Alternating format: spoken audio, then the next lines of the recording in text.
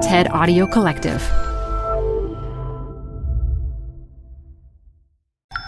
This TED Talk features architect Anna Heringer, recorded live at TED 2017. Support comes from Zuckerman Spader. Through nearly 5 decades of taking on high-stakes legal matters, Zuckerman Spader is recognized nationally as a premier litigation and investigations firm. Their lawyers routinely represent individuals, organizations, and law firms in business disputes, government and internal investigations, and at trial, when the lawyer you choose matters most. Online at Zuckerman.com. Support for TED Talks Daily comes from Capital One Bank. With no fees or minimums, banking with Capital One is the easiest decision in the history of decisions. Even easier than deciding to listen to another episode of your favorite podcast. And with no overdraft fees, is it even a decision? That's banking reimagined. What's in your wallet? Terms apply. See CapitalOne.com/bank. Capital One N.A. member FDIC.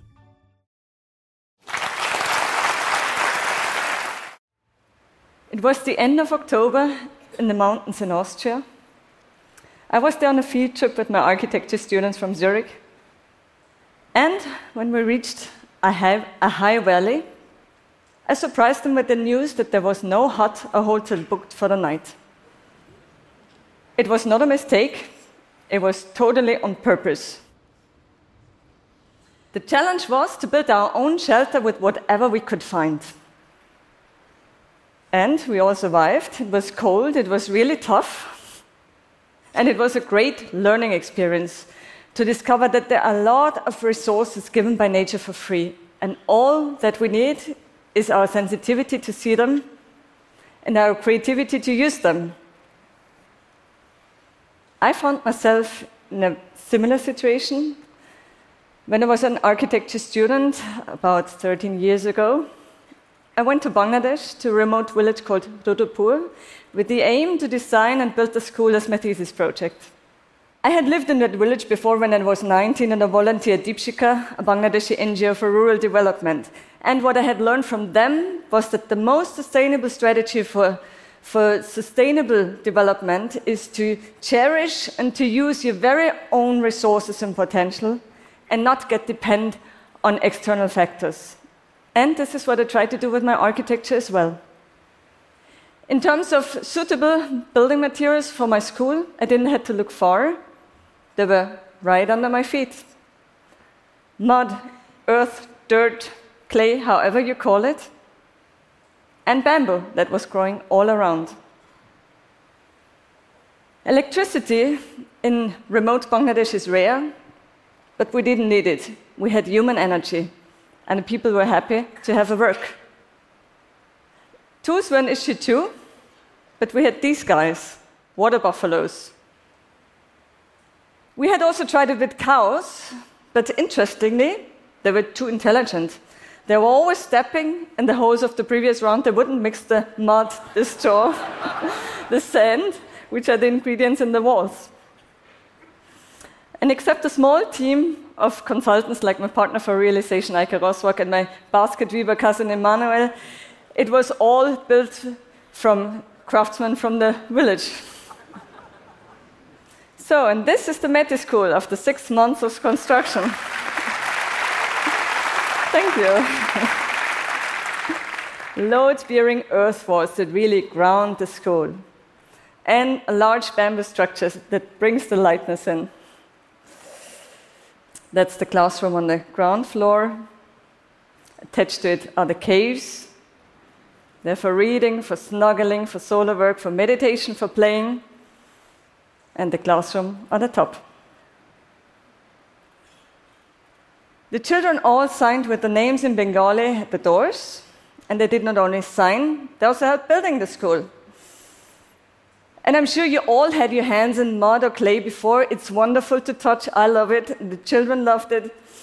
And can you imagine the feeling of a small boy or a girl or an illiterate day laborer standing in front of that school building and knowing that you built this out of the ordinary bamboo and it's just the dirt underneath your feet, using nothing but your hands?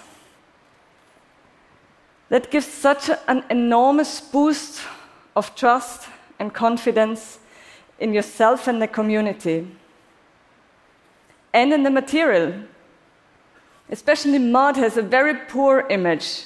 When we think of mud, we think of dirt, it's ugly, it's non-durable. And this is the image I want to change.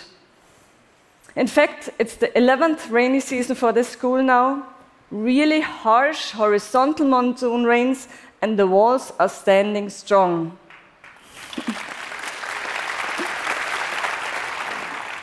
So how does that work? First rule, a good foundation that keeps the wall dry from the ground. And second rule, a good roof that protects from the top. And third rule, erosion control. Mud walls need speed breakers in order so that the rainwater cannot run down the wall fast. And these speed breakers could be lines of bamboo or stones or straw mixed into the mud, just like a hill needs trees or rocks in order to prevent erosion. Works just the same way. And people always ask me if I have to add cement to the mud, and the answer is no. There is no stabilizer, no coating on these walls, only in the foundation. So this is the close-up of the wall after 10 years, 10 rainy seasons, and as much as I grew a bit older, the wall got some wrinkles as well. The edges might not be as sharp as before, but it still looks pretty good. And if it needs repairing, it is really easy to do. You just take the broken part, make it wet, and put it back on the wall, and it will look the same as before. Wish it would work on me too.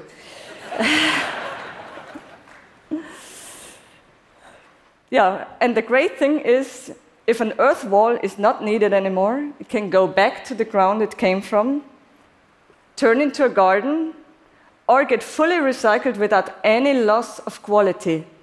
There's no other material that can do this, and this is why mud is so excellent in terms of environmental performance.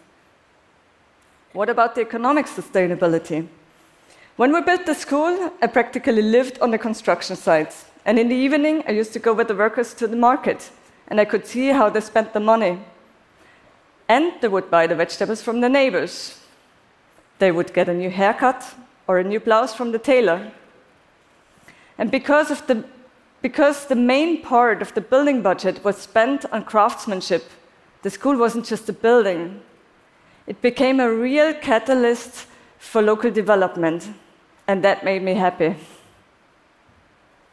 If I had designed the school in cement and steel, this money would have been exported and lost for those families. Thank you. The building budget at that time was 35,000 euros. It's probably double by now. And this is a lot of money for that region. And especially because this money is working within a community and rotating fast and not on the stock market. So when it comes to the sustainability, the economic sustainability of my project, my main question is, who gets the profit? How many of you in here have some experience in living in a mud house? Chris Anderson, where's your hand? You? Okay. Yeah, it seems totally out of our focus, but approximately 3 billion people all around the planet are living in earth houses. And it is a traditional building material in Europe just as much as in Africa. Strangely enough, mud is not considered worthy of being studied at universities. So, I brought the dirt to Harvard. Precisely 60 tons of dirt right in front of the main facade of the Graduate School of Design. Students and faculty rolled up the sleeves, got their hands dirty, and transformed the front into a warm place for people to gather. Children would climb the structure, skaters would ride the ramp, students having lunch breaks. And it was particularly fascinating to see how many people were touching the wall. And we usually don't go around cities and caressing our facades, right?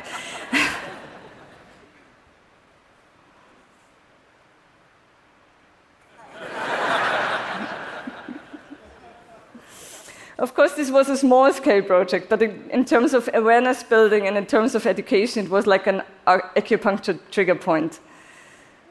And in fact, in more and more countries, earthen structures, load-bearing earthen structures, are not allowed to be built anymore, although they are traditional and has lasted for hundreds of years. And not because the material is weak, but because there are no architects and engineers who know how to deal with that material. So education on all levels for craftsmen, engineers, and architects is really strongly needed. Equally important is technological development, like prefabrication, developed by my colleague Martin Rauch, who is an Austrian artist and an expert in earthen structures. And he has created technologies for rammed earth elements, for prefabrication of rammed earth elements that include insulation, wall heatings and coolings, and all sorts of electrical fittings that can be layered to multi-storied buildings. And this is important in order to scale up and in order to fasten up the processes, like in the Ricola Herb Center in Switzerland. And finally, we need good built projects that prove you can build with an ancient material in a very modern way. It is not a matter how old a material is. It's a matter of our creative ability to use it today. These, for example, are 3 hostels that I did in China, in the village Baosi, about 6 hours by bus from Shanghai. The outside shape is woven bamboo, and the inside core is stones and rammed earth. And it is a traditional building material. Even large parts of the Great Wall in China have been built with rammed earth, but it's getting replaced by concrete. And this trend, it's happening very fast. Within only a couple of years, China has consumed more cement than the United States in the entire 20th century. And this trend of replacing natural building materials with materials that require a lot of energy, that are energy intensive, and that emit CO2 is really clearly contributing to climate change. And we have alternatives such as mud, stones, timber, bamboo, earth that are totally effective options for all sorts of purposes. This, for example, is an office building that we did for Omicron Electronics in Austria.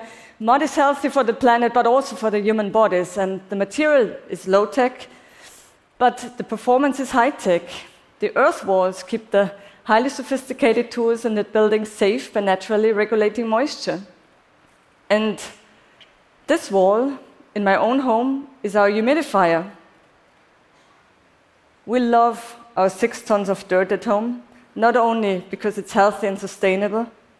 Its archaic warmth is touching deep within. My personal dream is to build a mud skyscraper right in Manhattan. Yeah. And this dream isn't so crazy if you think of the mud city of Shibam in Yemen that was built in the 16th century and has lasted now for 500 years. What was possible that long ago is possible today as well. And we can apply all our technical know-how to apply to this ancient material so that it meets our needs and our dreams. All around us and just below our feet are wonderful natural building materials. Let's use them. And I deeply believe our homes, our workspaces, our cities would become more healthy and sustainable, and more humane and beautiful. Thank you. For more TED Talks, go to TED.com.